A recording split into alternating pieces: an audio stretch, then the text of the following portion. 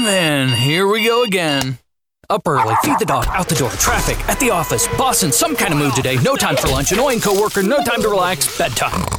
Then we gotta do it all again? No way. Because the best way to break up the mundane every day is to play at Wild Rose Casino and Resort. Slots, tables, sports, and a whole lot of perks when you join and play with your Club Wild card. So, let's play Wild Rose Casino and Resort, Clinton. Does your financial advisor take the time to really listen to you? Is your financial strategy personalized for you and your family? Will your financial advisor be there as your life and financial situation changes? When you work with Edward Jones, they focus on what's important to you. You'll work together and use an established process to create a personalized financial strategy backed by the advice, tools, and resources to help you reach your goals. And they'll partner with you to help your strategy stay on track. Visit edwardjones.com or stop by the office of Todd Nash in Coralville, Jeff Rudolph, or Scott McGill in Iowa City, or Travis Whitmore in North Liberty. Edward Jones, making sense of investing. Member SIPC.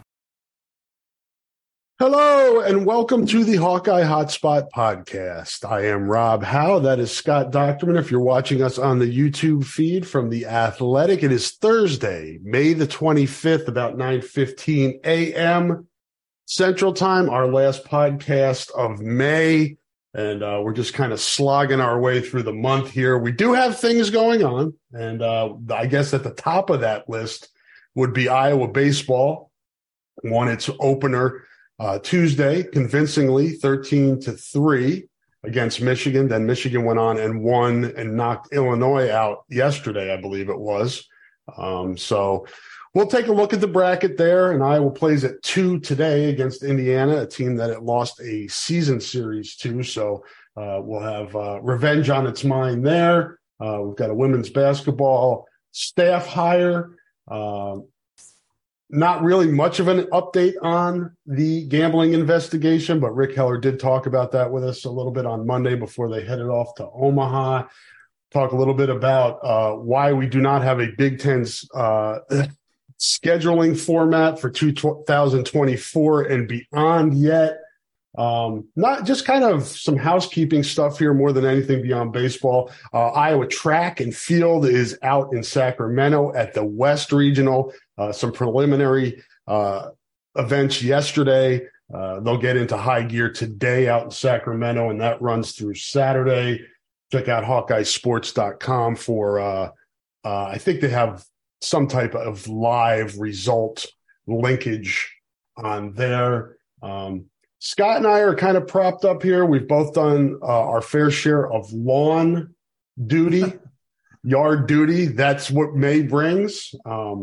But our backs are holding up well enough to do a podcast, Scott. Yeah, thank God. I gotta do some serious stretching. This weekend I moved my kids back from Minneapolis here, and so that includes the U-Haul truck and a lot of loading and then a lot of unloading and moving over to an empty garage or empty storage facility. So then it's like, I can just imagine what my Tuesday morning's going to be like. So, I'm going to be, all right, I'm going to have to hit the massage parlor and the Cairo on that day, but all things good. It's beautiful outside. It's going to be a great couple of days before we get into the hellstorm that is summer in the Midwest. But all things, it's beautiful weather, and hey, going up the Memorial Weekend, you couldn't ask for better. Lift with your legs. That's what they tell you. And then I always forget and hurt my back anyway. But I've shot a lot of photos the last 2 nights, a lot of high school things going on in the area, a lot of really good competition, kids going to state. Softball and baseball has started in Iowa for high schools already, believe it or not. So state soccer coming around the bend. So we wind in, but pretty much rounding up the 2022-23 college athletic season with baseball and track still going at the University of Iowa. Baseball-wise, Scott, let's jump in there. a little bit of a shuffling of the rotation, if you will. Rick Heller going with Brody Brecht today on, again, we're recording a little bit before, 5 hours before the game. So some of this may be stale by the time you listen to it, but Brody Brecht will be on the mound today, following up Marcus Morgan on Tuesday. And that would mean it's really big, Scott, the new format in baseball here. Iowa won on Tuesday and was rewarded with a day off on Wednesday. Win today, you're rewarded again with a day off and takes you all the way to Saturday. Big game today. Yeah, it is. And it's against a good team, too. I mean, a team that's that beat them twice, 2 out of 3 this year, which is why they had the higher seed. And so, and Indiana's a quality program. It's one of the better ones. I think Indiana and Maryland are probably the top 2, and Iowa and probably Nebraska are in that next echelon year in and year out. And Michigan, of course, because Michigan had that freakish championship appearance a couple years ago. That still blows my mind, but it's kind of like if Purdue got to the CFP or something, so Michigan getting to the championship game in baseball. But no, I should mention too that the softball team won the equivalent of the NIT. So congratulations to them. I wanted to do that before I forgot. Yeah, absolutely. And that's also a good point, Rob, because as we've seen, we saw what the program was like under Gail Blevins all those years. And she was, she left under, not real great terms, I suppose. The program really hit the pot. And now the fact that it won its last game in the postseason, winning a tournament like that, the way they won it, I thought, hey, that's a great way to go out. It really builds momentum. And it shows that Renee Gillespie has done some good things with that program. Yeah, she needs to use it as, bless you. Scott having a sneeze attack. See, this is what happens when you're out in the grass. I know, man. I was out 7:30 in the morning. I've been sneezing all week. Yeah. But, hopefully softball can use that as a springboard. And good to see. It was good that they were able to get into that event and then win it in an exciting fashion. Definitely something to build on. And from a baseball perspective, Brody has he hit a rough patch there for a while, Scott, but he looked good last Saturday at Northwestern, got himself kind of back on track there. With he and Marcus Morgan, it usually comes down to command and control. I mean, they have the stuff. Both of them are high-level Division I pitchers when they're on. But they're only sophomores. They're second-year sophomores, and they're still work. I mean, Marcus has made an incredible jump from last year to this year. We talked to him on Monday. And I know he was injured in high school and he missed one of his basketball seasons, but last year was definitely, I asked him, I said, is that the most adversity you had faced, in your athletic career? And he said, oh yeah, by far. And, had to deal with it mentally, physically, but give the kid credit. He's kind of worked his way through it. He's now the Friday starter, for lack of a better term, because it's not always Friday now that they're in the postseason, but you get it if you follow college baseball. But these two guys, Scott, I mean, okay, you make a run here, and we're not going to put the cart ahead of the horse here, but if they can make a run here into the weekend, get a decent regional spot, and you line up those two guys at the top of your rotation and they're on, I know those are big ifs, but the potential is there. No question. I think they're both pro pitchers, and obviously we know what Brody brings, but, Marcus was probably the highest ranked quarterback to not select a football team. As a dual threat guy, he chose baseball and he had an Iowa State offer. Right. And he's coming on strong. He probably would have been a MAC quarterback and probably another position at a Power 5, but still he had it. He's ranked, a 3-star, legitimate 3-star. And now he struggled. Brody's, but then has made strides and he's the Friday starter. Brody, we all know the all world talent that he has. It's really about control with him. If he can have a little more consistency and, not walk as many people. Jesus, he's Nuke LaLoosh on the mound, really.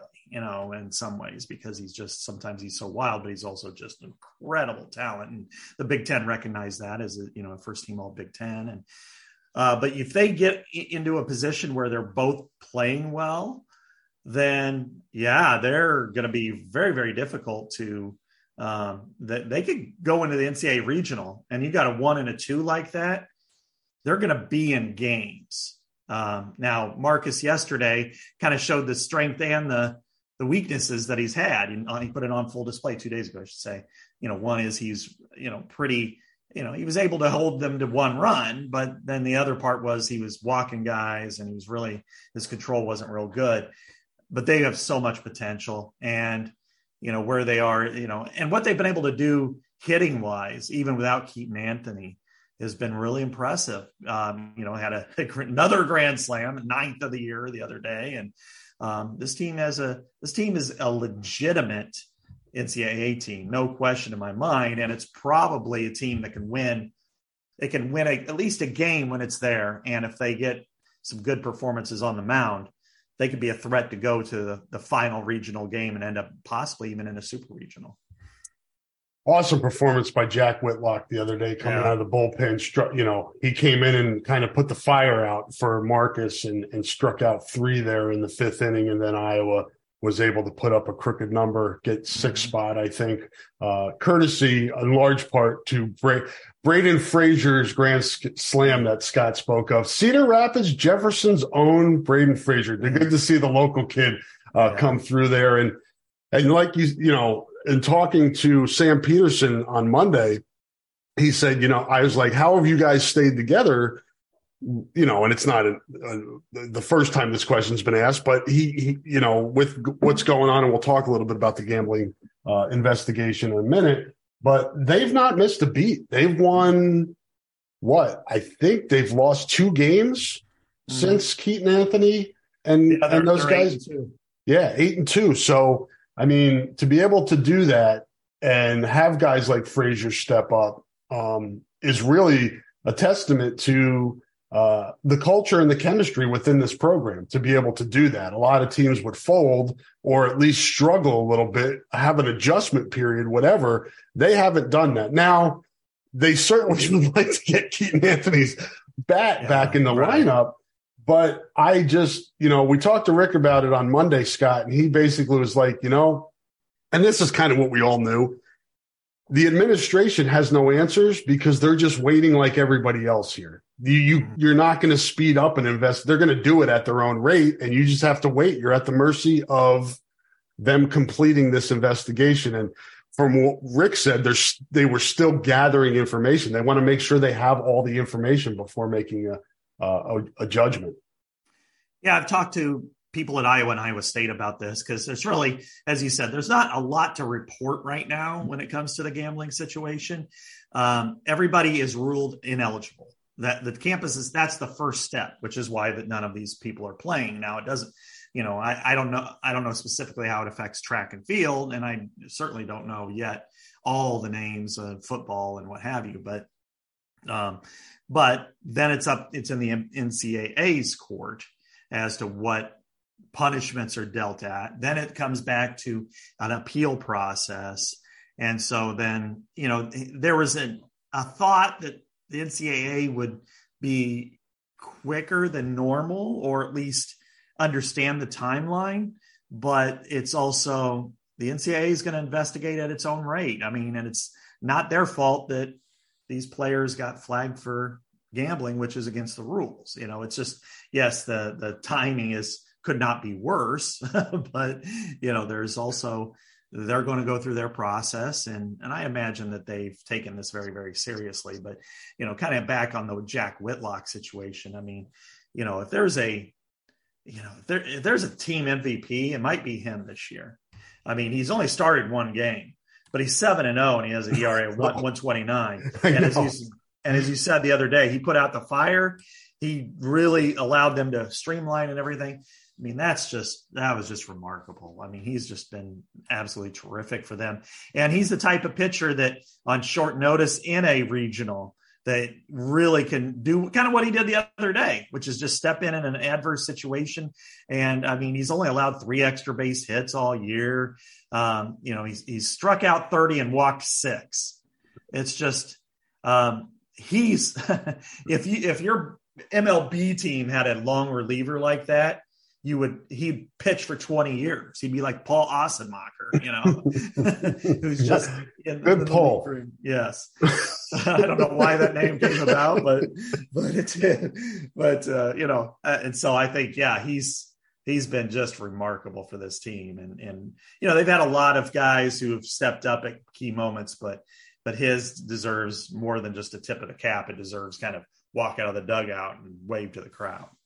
Yeah, and in addition to those are great points by Scott, you need guys like that. And when Iowa had some bumps earlier in the season, it was the bullpen trying to figure out the right combinations there. And he has really stepped up and done well. And if you're on the Hawk Fanatic podcast feed, you should be. If you're not, you subscribe to our feed, you will find an interview with Jack Whitlock on yesterday's podcast with Pat Hardy and the guys at KCJJ. He was on the show yesterday.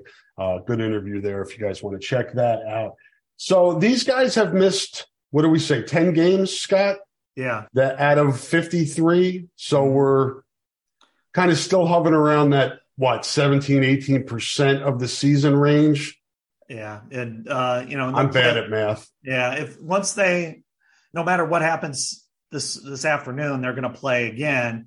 So then you're looking at 11 out of, 55, 12 out of it. So you're looking at 20+% of their season now. And then if they go to regionals, they're guaranteed 2 more games. What does that mean in the big picture? Can they, if it's something where they bet like similar to the Virginia Tech guy, maybe it's, maybe you get another 10 games next year. But if it's less than that, less money, not on college athletics, then I think, they may have an outside chance. I would just hate to predict anything because this is such a situation that we've never really experienced before.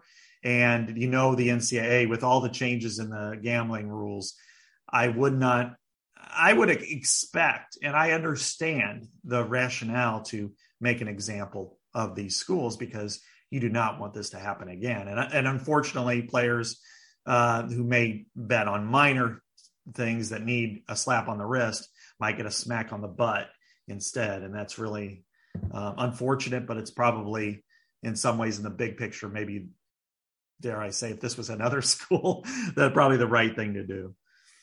This is, and again, these guys knew the rules. It's not, I made the speeding analogy last week. The speed limits are posted. We drive over the speed limits. If we get caught, a lot of times we get away with it, but if you get caught, you're the one to blame. Yeah. It's not the person that's pulling you over or the person that set the speed limit. It's your fault. Having said that, this is tough on Keaton Anthony on a number of levels. The one is he's a professional baseball prospect. And Rick talked about this on Monday. This is obviously hurting him. I mean, he'd be at the Big Ten tournament now where he's got scouts' eyes on him.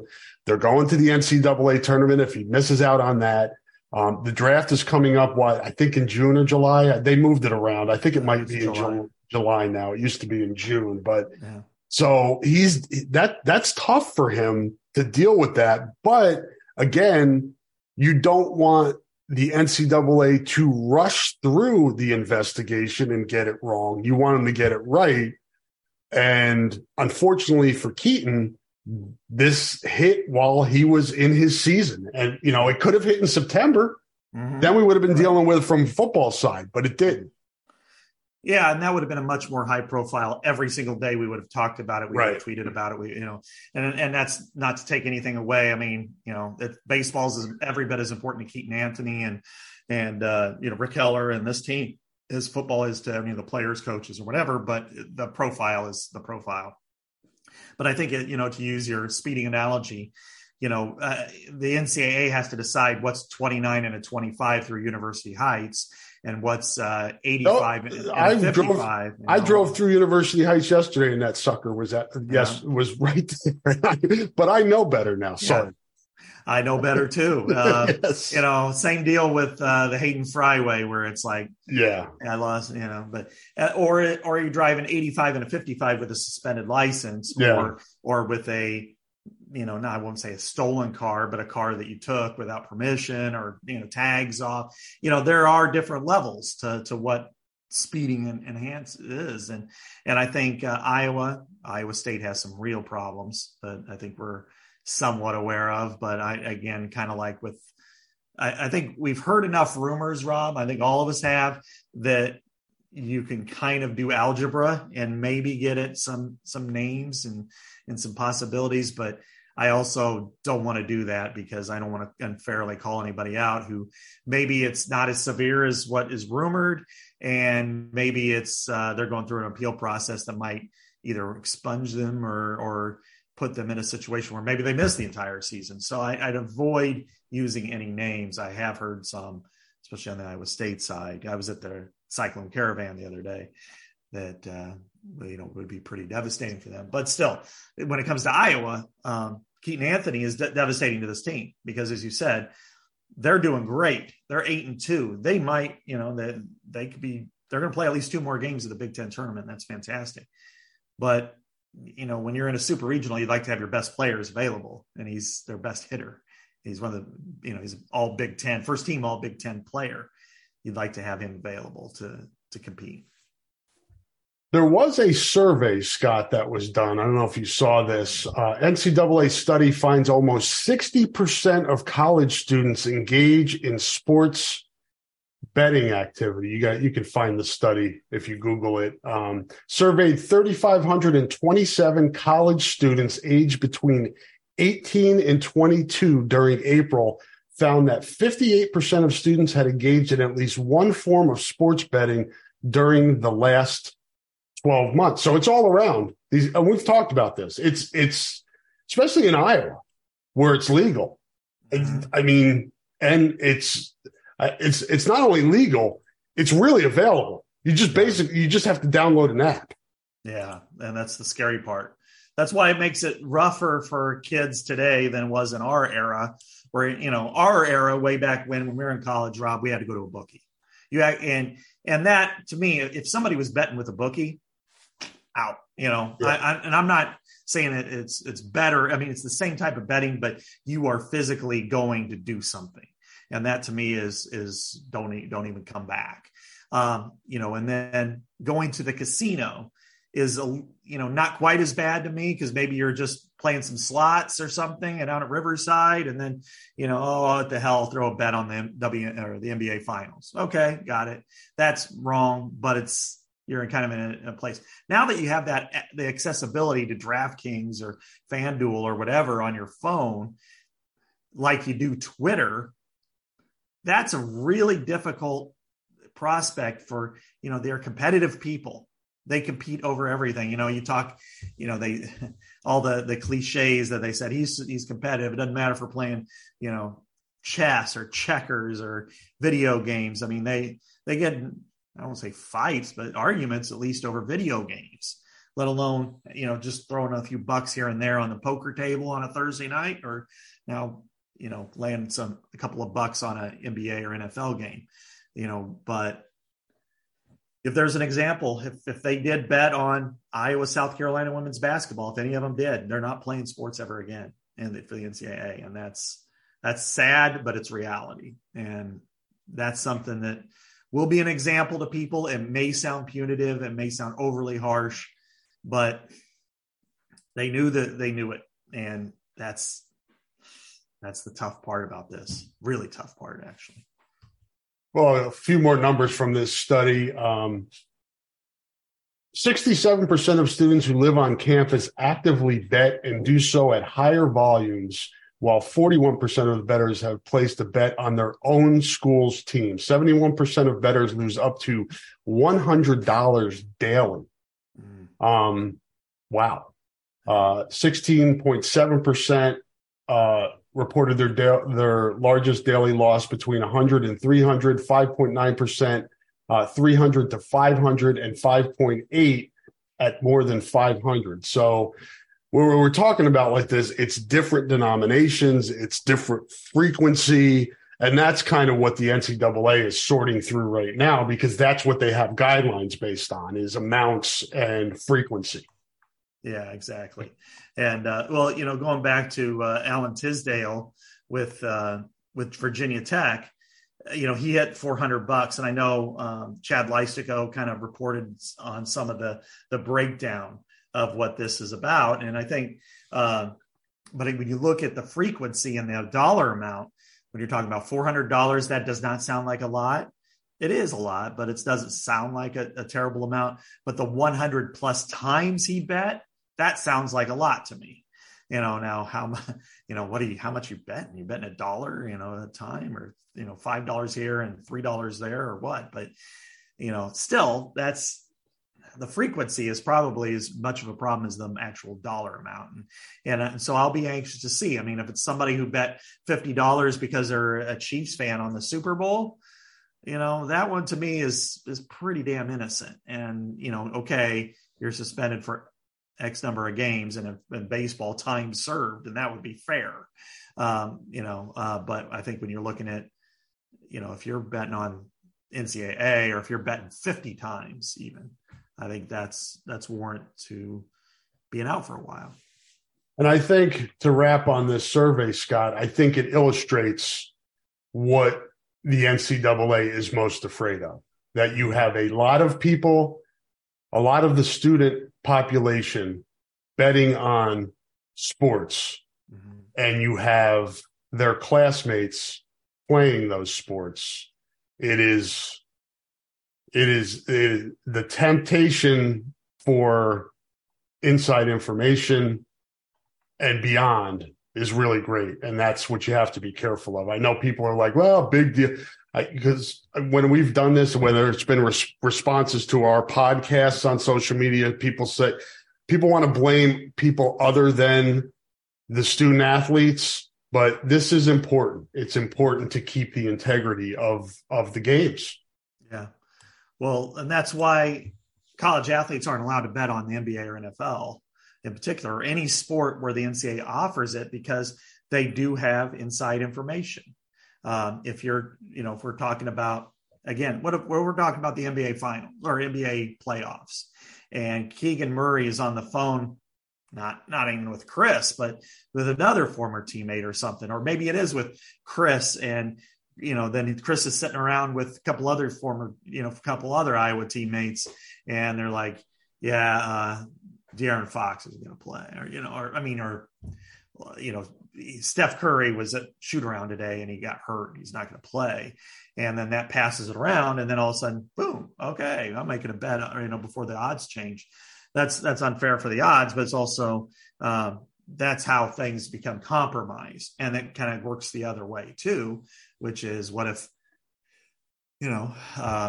somebody at Iowa, what if Luke Lachey is talking to Sam Laporta, about something going on at Iowa, and then Sam Laporta is talking to, one of his teammates, and then they go and bet against Iowa or for Iowa or whatever. And that's what you want to avoid. You want to have the integrity of the event.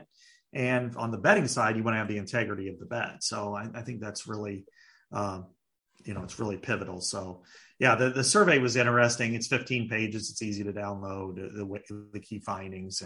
And so I think, the numbers are surprising. I guess I would, really be interested in the male female ratio, because if it's 58%, then you're talking about, with men, that's going to be. And those numbers are probably higher too, because people don't tell the truth. Yeah, it's true. Because there's the stigmas, right? You don't want to be somebody who has being that term degenerate gambler. Yeah. You don't want to be labeled as that. So you're not going to admit. And people love to talk about, hey, I won this. Nobody talks about what they lost. Oh, yeah, for sure. Everybody wants to brag about the times they won. They'll laugh off a couple, but they're not going to talk totally about losing $10 a day betting on, how many points the Celtics got in the second quarter against the Heat or something like that, and Lord knows, I've been on the road and a lot of our colleagues, will place bets from the bar, watching a game, and it'll be on a nothing NBA game in the middle of the season. So, and you've talked about it earlier, the player props are the ones that are probably the most dangerous in terms of having nefarious activity. No, for sure. Yeah, absolutely. Even if you're in another state, and just to use this example, I'm not accusing anybody, but Keegan Murray tells Chris that, man, I've been throwing up all day. Yeah. And then all of a sudden, the prop bet is Keegan Murray, 20 points, 20.5 points over under. How hard is it to, for somebody to go, I'm betting the under on that. He's not feeling very well. He's not going to play very much. And that's really where you want to, and then likewise with college, just because, you feel like, at least with the pros, they're making enough money, you can kind of work through that. But with the colleges, they can be compromised a little bit easier. And we've seen the point shaving scandals, involving a Tom Davis coach team at Boston College way back when. And you want to make sure that they don't have any issues. A couple comments here in the chat room on YouTube, Scott. Phil Parker's paw. Hal looks like the guy in the back of the bar that would run numbers and take bets. I don't know if I should take that as a compliment or a burn. I don't know, man. As long as I'm making money, I'm down. I'm looking for a new gig. I'm scared of you if you're doing that. And then past it, somebody else who has a name that's too hard to pronounce. I agree it should be looked at closely, sports gambling, but to what end? Why can't they just have their girlfriend's best friend make bets for them? They can, but there's a lot at stake for these gambling commissions and states. You'd be surprised at what they can find out. Mm-hmm. That just because somebody's making a bet through their girlfriend's best friend, don't be convinced that can't be tied back to you. Well, exactly. It sounds easy, like, oh, they'll never find that out. But what happens if that other person gets investigated? What if the girlfriend's best friend or the girlfriend's brother decides, or brother's best friend is doing something else illegal, and he plea bargains and says, hey, I gambled all this stuff, but the reason why I did is because I got all this information from XYZ, and then they take a plea bargain, and then so that's how it used to happen. Yeah. So don't just think that it sounds easy. It sounds plausible. And and then people want to bet for themselves. I don't really want to, when it comes to fantasy football, sure, I'd love to dispense all the wonderful knowledge I think I have, but I also want to win, and fantasy sports to me are the one that's probably the hardest one, that and even tournament pools, if you're talking about, it would suck to me if you're even a basketball player at Iowa and you can't do the NCAA tournament pool, even if you're in it, it's like, yeah, but, granted, you don't want to bet against yourself. If you did it for free, that would be one thing. But then again, when you're talking about fantasy sports, that's fun. You're picking guys, but even the NFL has cracked down. Jamison Williams, a really good pass catcher for the Detroit Lions, a first rounder, is out 6 games because he made a bet at their facility, and they cut like 4 players who were accused of participating. They were lower end guys. That's why they got cut, but they made a freaking example. So, the NFL didn't play around. He could have walked a quarter of a mile down the street and been fine, but they do not want it anywhere near that facility, and which is completely a double standard when they're sponsored by all these outlets, but still. But again, they know the rules, right? They know the rules. They're on all the doors. Baseball, it's on all the rules in the MLB clubhouses. I've been in them. And, in fact, so Pete Rose knew the new rules too. Let's take a little break here. Good time to step out here. Do a read first, and then we'll hear from some of our sponsors. Let you folks know that support for the podcast comes from Systems Unlimited, celebrating 50 years of providing services to people living with disabilities and mental health needs throughout East Central Iowa. A list of their services and upcoming events can be found at SUI.org. That is SUI.org, Systems Unlimited. We thank them for their sponsorship and the great work they are doing in Eastern Iowa. Let's hear from a few more of our sponsors. And Scott and I will be back on the other side to talk a little men's and women's basketball and some Big Ten football scheduling. So hang in there. Hi, I'm Jim Street, owner of Streets Maintenance. As a licensed, insured, and bonded master plumber, I specialize in all plumbing repairs, including but not limited to water heater and sump pumps to toilet and faucet repairs and replacements. For more information about my business, I'm online at streetsmaintenance.com and Facebook, or give me a call at 400-4483, 400-4483. Hi, this is AJ Perez, managing partner at Deary Chrysler Dodge Jeep Ram of Waukee and Iowa City. I'm so proud of our team at both locations. We are committed to one thing, giving our customers the absolute best when it comes to service and a car buying experience, the kind of experience that brings you back. What makes us different? We believe at Deary, we don't just sell cars, we help people buy them. Do you need a great electrical contractor or fire and water restoration specialist? Well, contact Lance Bolin at LB Electric and LJ Construction in North Liberty. Lance has served the corridor for many years and is ready to help you. Call Lance Bolin at 319-640-1116. That's 319-640-1116, or visit LJ_construction on Instagram for licensed and insured electrical work, fire and water restoration, and remodeling.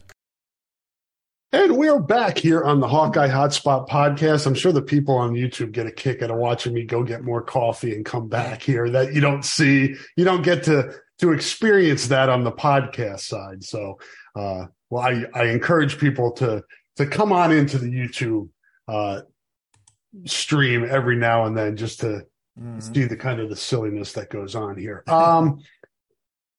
Let's go with the return of a really popular player for the women's basketball program, Scott, in Tania Davis. She comes back as basically the player development director, that was vacated by another former Hawkeye, Catherine Reynolds, who is now the first president and commissioner of Northwoods League softball. So congratulations to Catherine on that nice achievement. And Tania Davis coming back.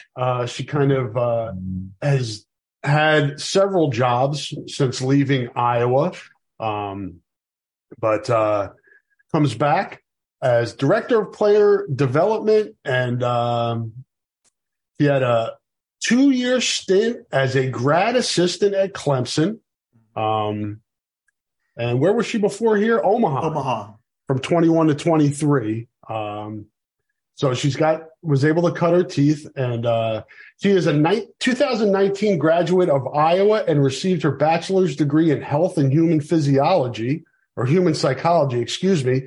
And she is a recent graduate of Clemson, where she finished her master's in athletic leadership. So she used that grad assistant's job and put it to good use, getting a graduate degree. And this seems like a great addition. She knows the program. She knows the coaches. Seems like a great fit.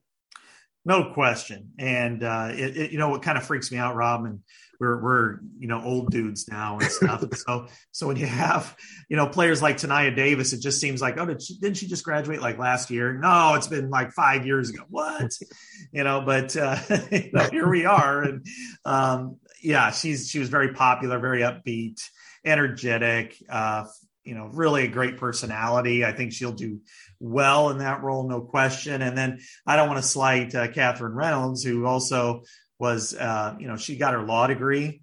Now she's going to be the first, commissioner in Northwoods League history for women's softball, which I think is a really impressive and important step for women, because we know about all the wooden bat leagues and stuff for men's baseball, but we don't really hear much at all about softball. And I think this is an important step for women, and some equality in building softball, and maybe potentially one day becoming a a professional league that can survive and thrive. And I think, and of course, I guess I didn't realize this about Catherine Reynolds, that, her dad was a Major League Baseball scout for like the Reds forever and stuff. So she's the type of person that she might be the commissioner in the Northwoods League for a couple of years. And then all of a sudden you see her as an associate commissioner of the Big Ten or the Missouri Valley or something like that. And then in 15 years, you're like, wow, she's the commissioner of another league because of all of her background. So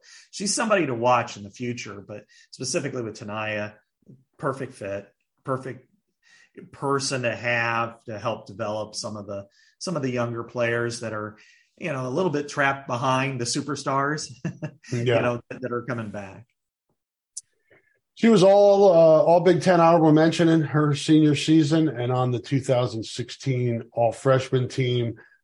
Had she not had the ACL injuries, or injury, I should say, as a sophomore, who knows, she may have put up even bigger numbers, but she still scored 1,000 points during her Iowa career. So she comes back with some juice and respect, and she'll do a nice job kind of helping players, as Scott said, develop behind the scenes, maybe kids that you don't see in games yet.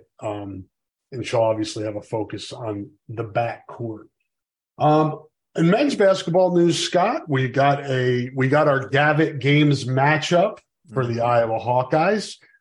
Short trip.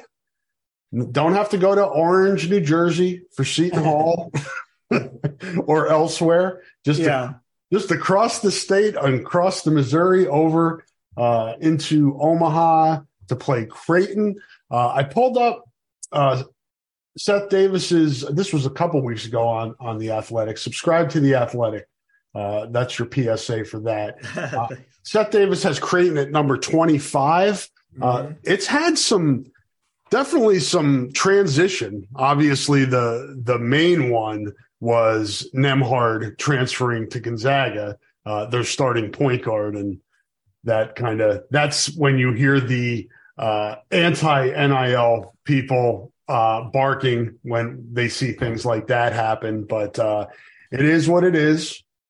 They've added a couple players, but they've lost some players, and they've got some guys that are in the draft mix, the draft process, that we'll see if they come back. As Seth wrote, Baylor Shireman, he wrote as a departure in his previous rankings, he's announced his intent to return for his super senior season. So that is a bonus for Greg McDermott and the Blue Jays. But two other starters, 7-footer Ryan Kalkbrecker and 6'4" sophomore guard Trey Alexander, have entered the draft while retaining their eligibility. Both were invited to the draft combine, so they moved to the departures column. Sophomore forward Arthur Kaluma, who also entered the draft, put his name in the portal on Wednesday. So it's plausible that Creighton will have lost 4 starters by the time the season tips off. That's from Seth Davis at The Athletic. Check that out.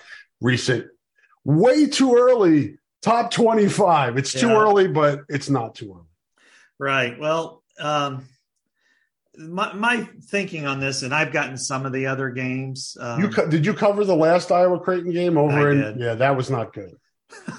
I do have a funny story about that.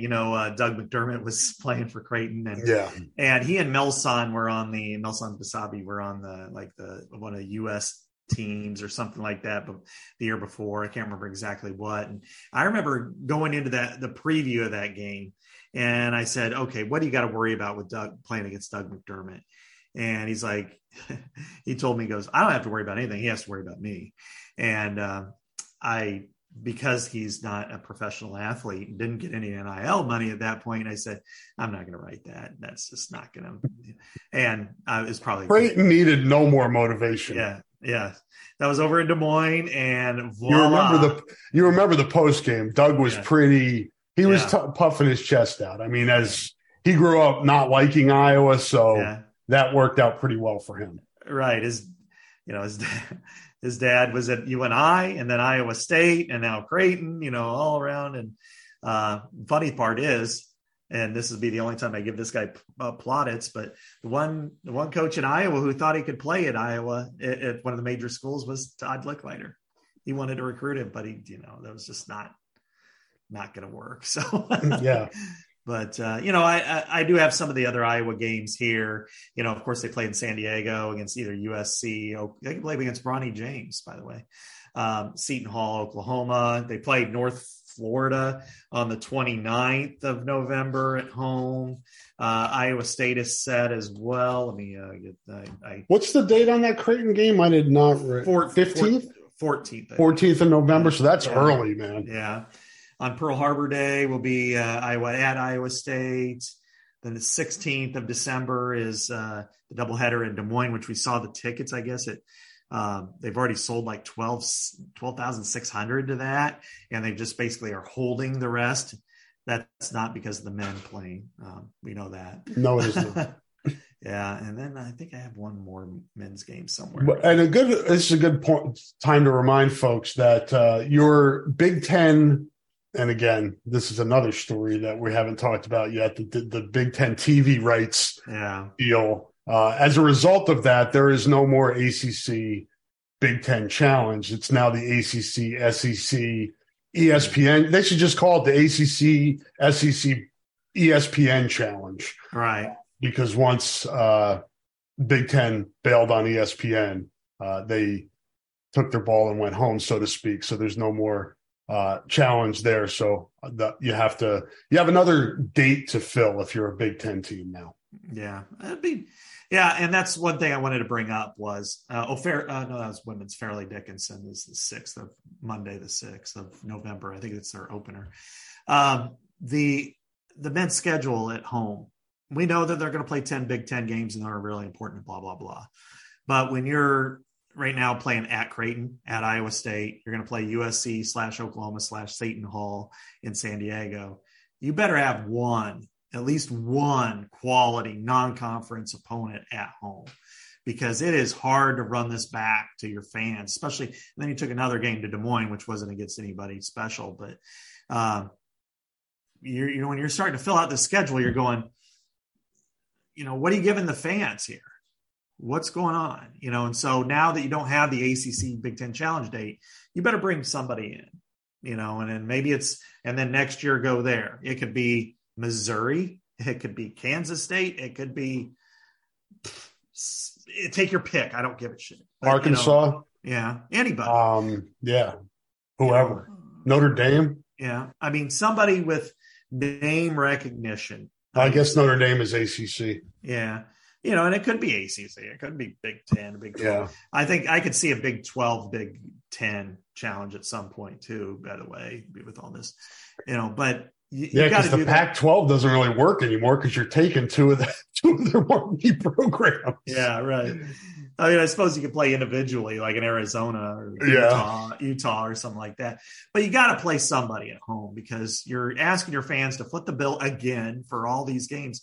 But, even in recent years, and, when you're playing Duke out in Madison Square Garden and you're playing up in South Dakota at Sioux Falls and you're playing, every other year in the ACC Challenge in Iowa State, what are you giving your fans? Why are they, and you could say all you want. Well, we're playing 10 Big Ten games at home. I don't care. You're going to have to start playing a few teams at home that people want to see. And that variety matters.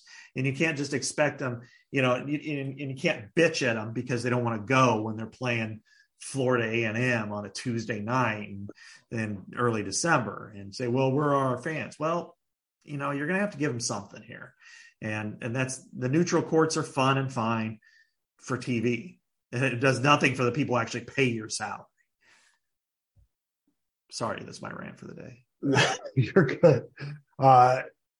And Iowa was, what were they, 24th? Iowa men, I think, were 24th in attendance nationally last year. Mm-hmm.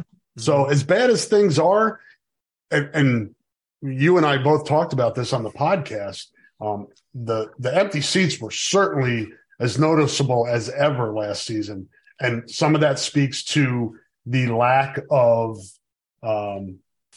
interest in some of the opponents that Iowa is playing at home, the pricing, and the trends nationally.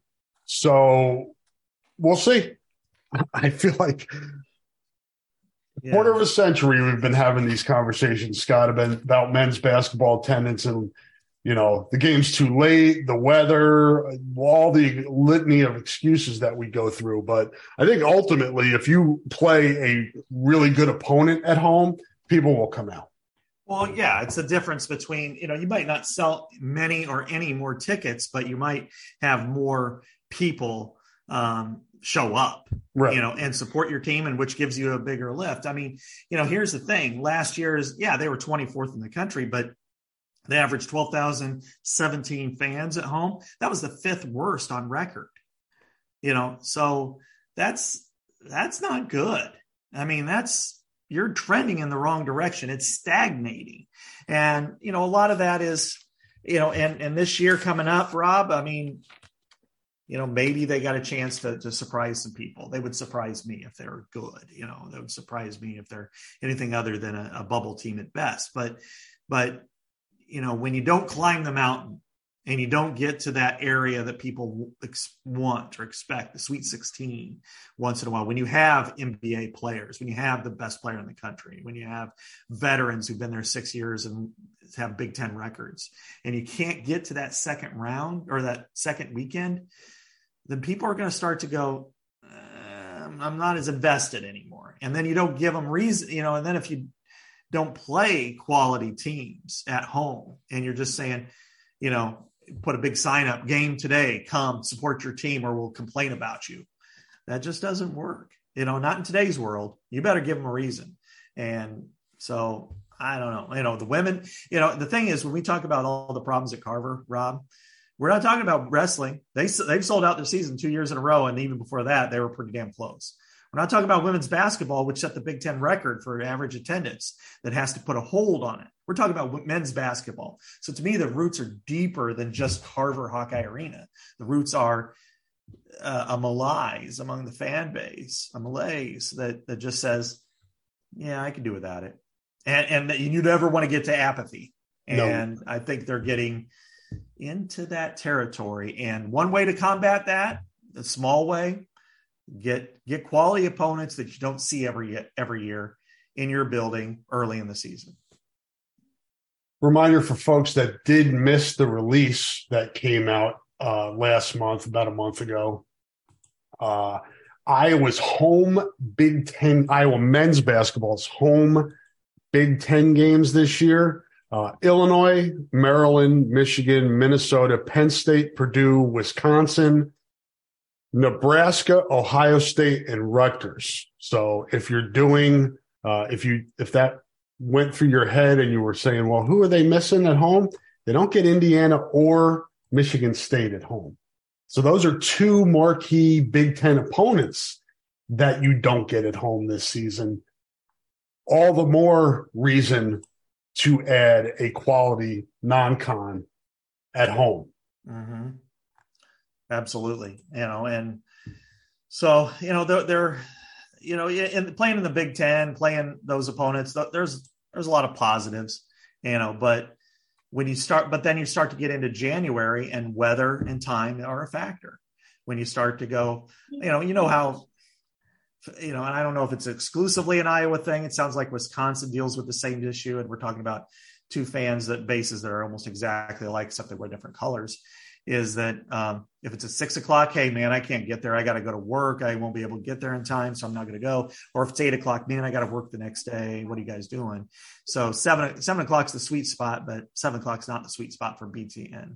So those are, and then you start to throw on weather, parking, lack of amenities around the stadium, in the arena, and on and on and on and on. Student section placement. Yeah, exactly. The students don't, they need to be around the court. I mean, all these things that after a while, they're all excuses, and they're all factors, I should say, but they have become excuses.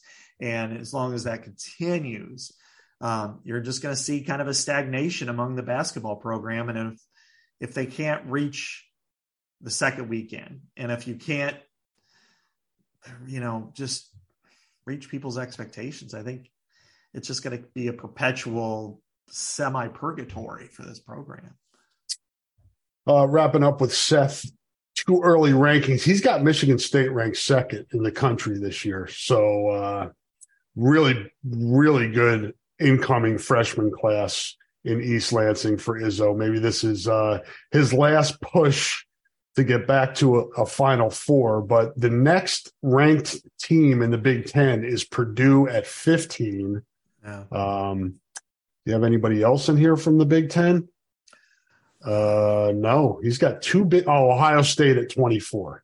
So that leads me to believe that with the experience that Iowa has coming back, and there aren't a lot of high expectations for other teams in the league, that should work to Iowa's advantage. But we have plenty of time to break that down till we get to October or November.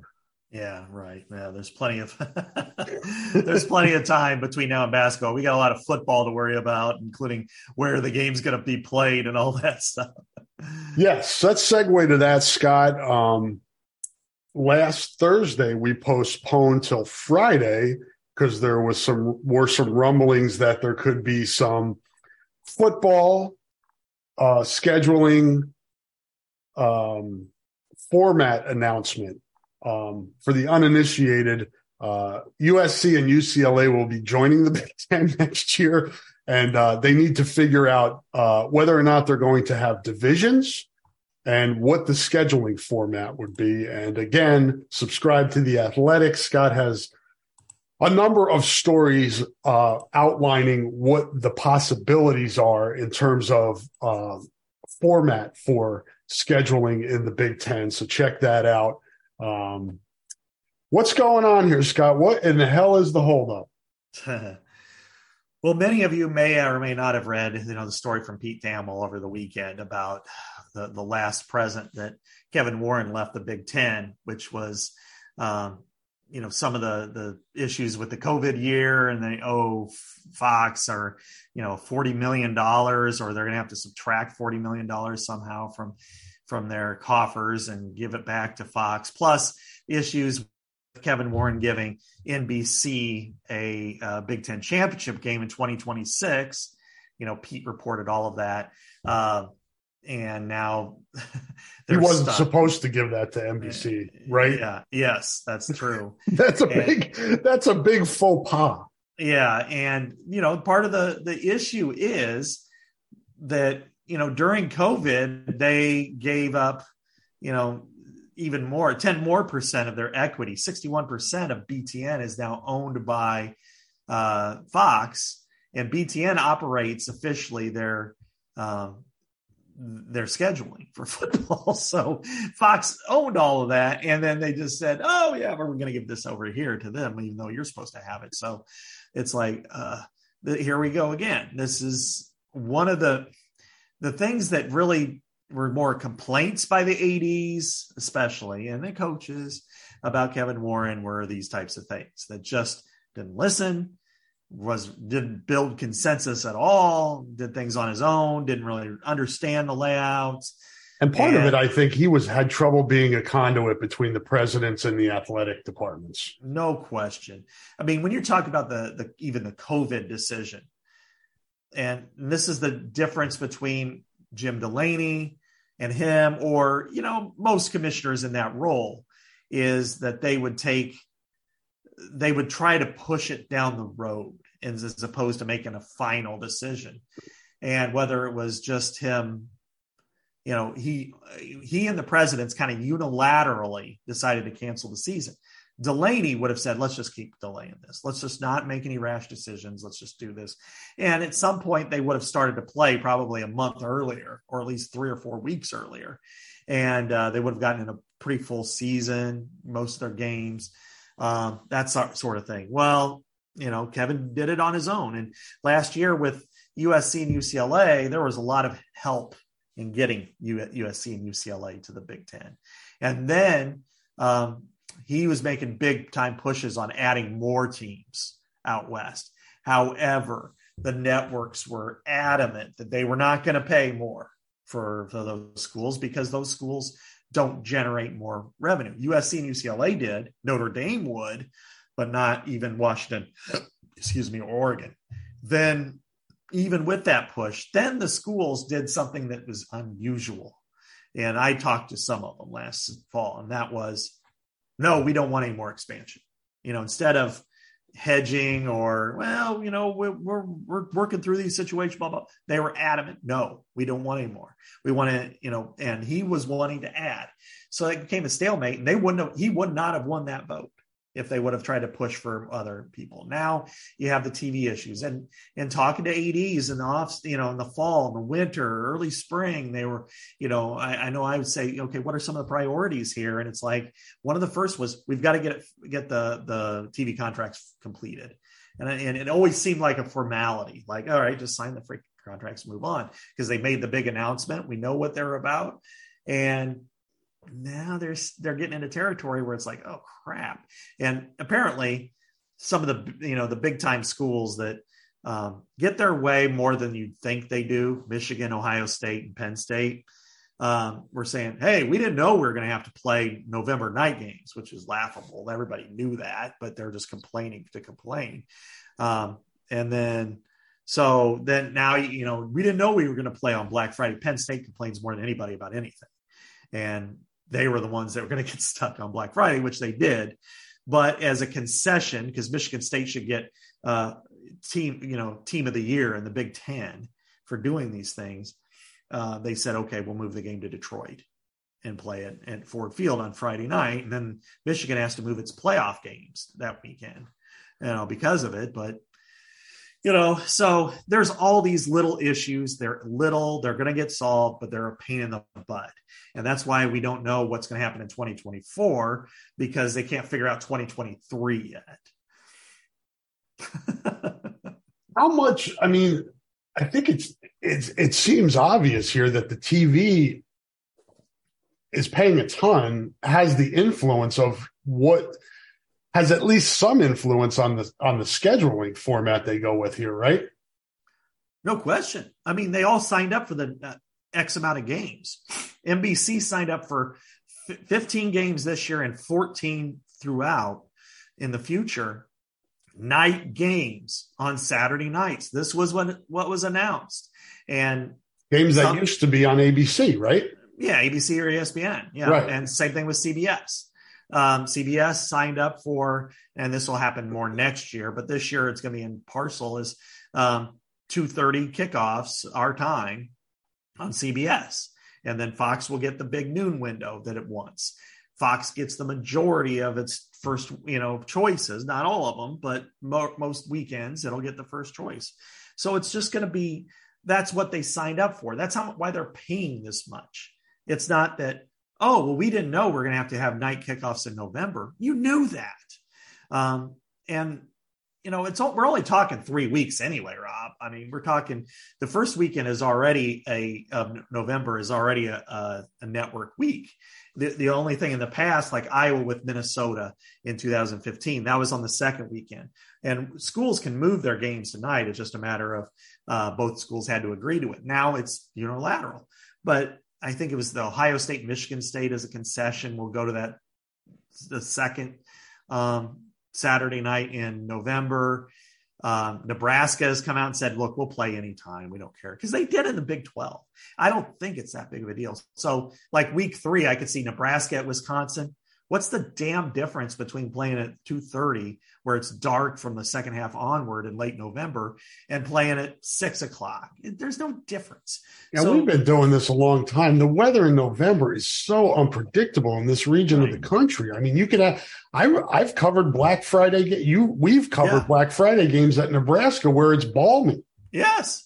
We've had everything from sleet and freezing rain to 65 on the field. And it's so, you don't know. Hell, go back to that 2015 season with Iowa, where the week they're playing Minnesota and they have the grapple at the gridiron, and it's 60 plus degrees. It's beautiful, gorgeous fall afternoon. And the next week against Purdue, they get 9 inches of snow before the game.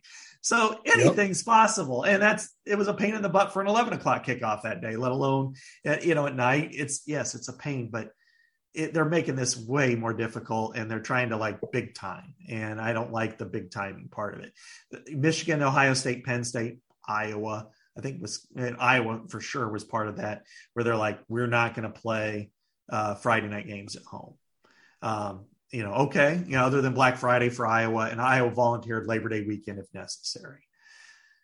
But, at some point, and I understand that because some of them have medical centers that are attached to the stadiums or close to the stadiums, or you're talking about Penn State. We've both been there. That's a small town with 107,000 people with, 2/3 of them coming from either Pittsburgh or Philadelphia. I mean, it's crazy. But after a while, you're like, dudes, just shut up. Just play ball. I mean, you did it during the COVID year, so just do it now. I mean, suck it up. Next year it'll be USC and UCLA, and then there'll be teams complaining about going to the West Coast on a Saturday to play that game. So what's your best guess? The flex? Yeah, flex. Sounds like flex is pretty much, it just needs to kind of get the final rubber stamp from everything. It'll be pretty bare bones from what I understand, and things can change as we know. But where I think things are, that to my understanding, is that Iowa does get 3. Iowa will play Minnesota, Wisconsin, and Nebraska every year. Michigan will play 2 every year. But like Penn State will only play 1, Michigan State will play 2. It'll be Michigan and Penn State. But most of the others will only play 1. I mean, Wisconsin and Minnesota will play 2 because they'll play each other in Iowa. But I don't think Nebraska will play more than 1. And then USC and UCLA obviously will only play 1. So it's really pretty limited in how that works. We have Illinois, Northwestern. Yeah, and I don't think Illinois and Purdue are going to line up every year. I'm not sure. I don't. Indiana, Purdue, obviously. Yeah, for sure them. So, Ohio State might only have Michigan, I think. Even though, and this was kind of the reason it was weird. Penn State wanted to play, had played Ohio State every year since it entered the Big Ten. But Penn State didn't really want to do that anymore. Does Penn State get to play Maryland and Rutgers every year? No. It'll just be Michigan State. So, yeah. So Maryland and Rutgers have to line up, right? We definitely do not want to see that rivalry go away. Yeah, no, that one. November, Friday night in November. Yeah, I mean, this year we got Penn State, Michigan State. Next year it's definitely going to be Maryland and Rutgers, and it'll be so big they'll have to move it one year to Giant Stadium or the Meadowlands, and the next year they'll have to be at Baltimore. I mean, no, I don't know. So yeah, everybody gets at least 1. Iowa, I think, is the only one that gets 3, and then there's 3 or 4 or 5 that get 2. So that's kind of where things sit now. Again, who knows? This thing has just dragged on like everything else Big Ten related for the longest time. And it seems like the Iowa State is pretty solid right now. I know I still, every now and then you see people when these scheduling discussions happen, stories happen, they're like, well, why can't, we alternate Iowa State and play them, 3 out of, or whatever it is, 4 out of 6 years or whatever would work out just mathematically in terms of home and away. But I don't know. It doesn't seem like that's imminent. No, there are possibilities for that to be eliminated. And it really starts and ends with, Gary Barta could make the biggest one, but also university officials, which seem to lose to the state in every single situation. But if they decided, you know what, you don't have to worry about making sure that we play, 5 Big Ten games on the odd years. We can do whatever you want, because they synced it up. The Big 12 did the same thing for Iowa State, where they synced up the home and away based on, Iowa had a major factor in that because of its annual rivalry. So if Iowa went away from that, then they're not going to play 6 games on the road in any given year. So then Iowa State could conceivably go away under that. But Gary Barta and Kirk, the regents, and Governor Reynolds, she'll come down on that because, lower government, right? I mean, sorry. But she'll be the one that she said a couple of years ago when Iowa was threatening to pull back after the band fiasco, and she was like, not a chance that series would go away. So that's the easiest support she can get. I mean, she's got everybody on her side. I shouldn't say everybody. She's got the vast majority of people that are on her side if she's fighting to keep the Cy-Hawk football game. Yeah, because the majority of Iowa State fans believe that, and understandably so. They don't really have other than Kansas State and maybe Kansas, they don't really have any natural rivalries anymore. Nebraska's gone. Mizzou wasn't really much of a rival anyway. They're just in the same conference for 100 years. So Iowa represents a rival, and Iowa has more than one. And, and really, they're the silent majority in this. There are more Iowa fans that want to keep the Iowa State rivalry than want to get rid of it. It's just the ones we hear are the ones that don't. And, because, I always joke that I call it kind of the mother-in-law rivalry, because on my wife's side of the family, 3 graduated from Iowa State, 2 graduated from Iowa.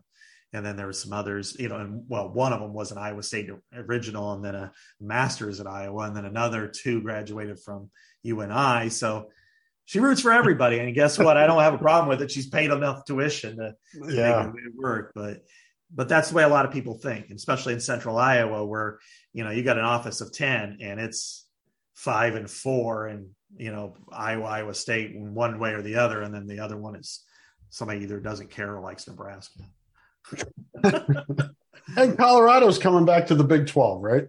Yeah, you never know. I think that's actually. I did ask Jamie Pollard about that the other day, and he was like, I don't know. Whereas if there was no chance, he would have just shot it right down.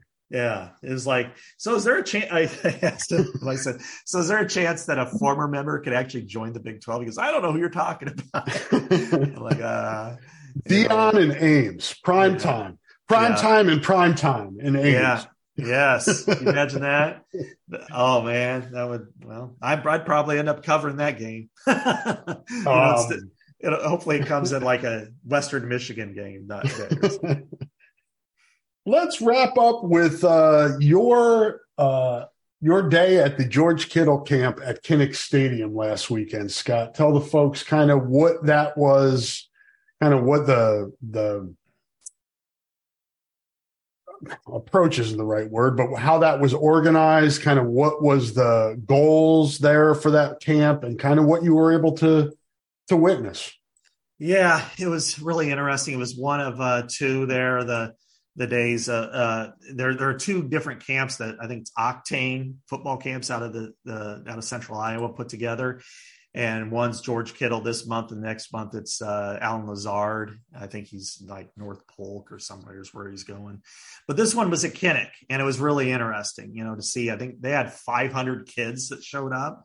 It was just a spectacle, as you'd imagine, with George, kind of coming out, out of the tunnel and running down the tunnel and slapping hands on both sides and kind of moving around doing George Kittle things, doing the gritty and doing like the teardrop football drop and stuff like that. So, he was just being George Kittle all day, but it was good. I had a long conversation with him about different things, about his time at Iowa, what he learned. Some of that will be filtered in, a couple of things will be filtered into future stories. But, one aspect I think we both are aware of, we've talked about enough and just to kind of highlight that a lot of the issues that have been under the spotlight at Iowa last 3 to 4 years really have been more racial, but it also had some personality to it too. And, the thing was with him, he was beaten down quite a bit too, because of his personality. And, he didn't really want to go into it too deeply, but he said, I love Iowa. I wouldn't be who I am today without them. But the free spirit, free flowing energy stuff's not too high on many people's radar up there, or high on the list of things that are important. So while I learned a lot from there, I also learned things I didn't like. And, the personality, George has always had that, but he's really been allowed to let it flourish and showcase now. And it's completely different today than what it was. I mean, would Sam Laporta be able to be kind of who he is at Iowa in 2018 or 19? Maybe, but George Kittle certainly was not that way. And it took him some time to, go from the fifth team and to be the player that he was. But I think there was, it was just really a fascinating depth to him, his personal journey, how he became the player he was and is in the NFL, and kind of, how his career is kind of shaped up. Yeah, it's he's really done a nice job, promoting his position, with tight end and helping to highlight that position.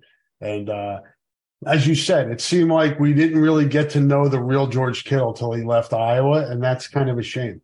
Yeah. I was probably the closest one with him throughout the years. I stayed with him I was with him on that Friday and Saturday of the draft at his house. I thought he might be a second or third rounder, ended up being a fifth rounder. So I spent the whole time with him just to be there for that moment when the call came and when he celebrated with his family and stuff. And I got to know him pretty well, like one of the thing is with him, he's so high energy, like his rest, WWE.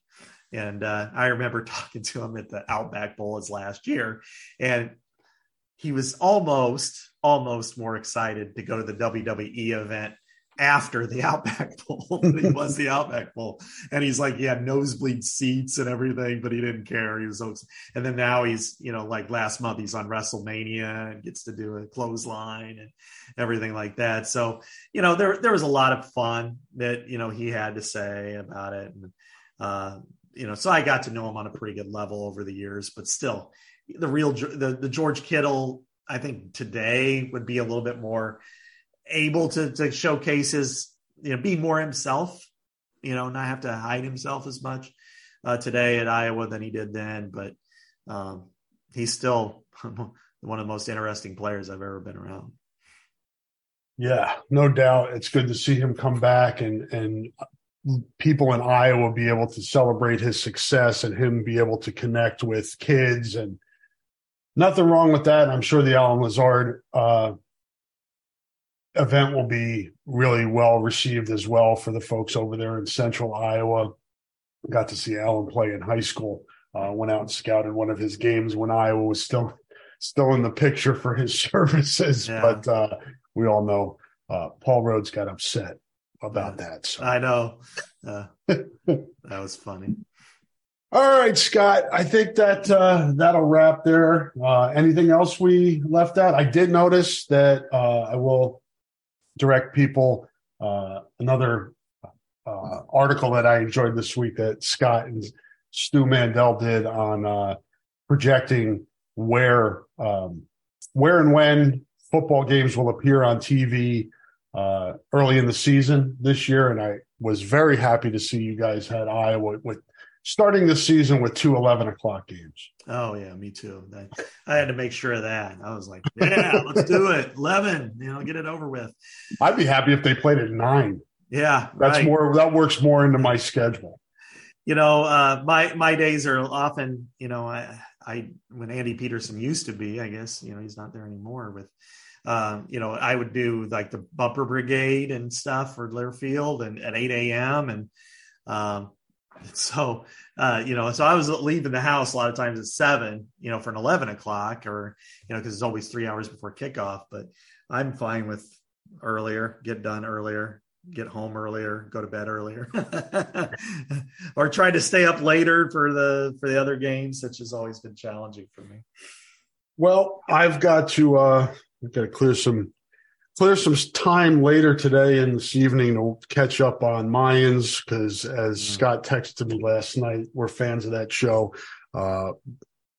Final season started last night with a couple of episodes, and I was out shooting soccer, as I said earlier in the podcast, so I have to catch up. Am I going to be happy with what I see?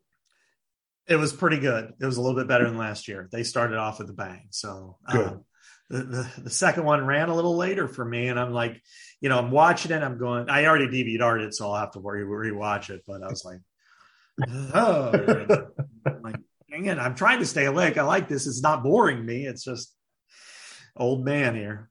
We'll talk. Maybe we could break down the episodes next week, so we don't have any spoilers on this episode, because I want to relax and enjoy. I was going to try to push it last night when I got home, and I'm like, no, I'll wait till tomorrow when I have some more free time. There you go. Yeah, 2 episodes back to back. It was a lot, but looking forward to it. The good thing about the DVR is I can zoom through the commercials, and there are a lot of commercials on FX. Yes, there are. So. They're like the channel where, you'll see like, they'll have like 16 well, that's probably not that one, a league of their own. And it'll be like 3.5 hours. Oh, I know. Like, come on, man. It's like 5 minutes of the movie and 5.5 minutes of commercials, it's like, geez. And they have a lot of good shows too. So you have to put up with it. Yeah, exactly. All right, folks. Well, thank you for listening to the Hawkeye Hotspot Podcast. Thank you to all of our sponsors. We really appreciate it. And we will be back next week when we arrive on June.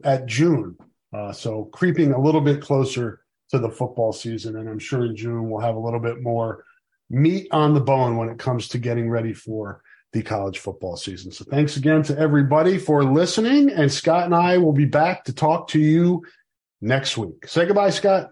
Goodbye, Scott.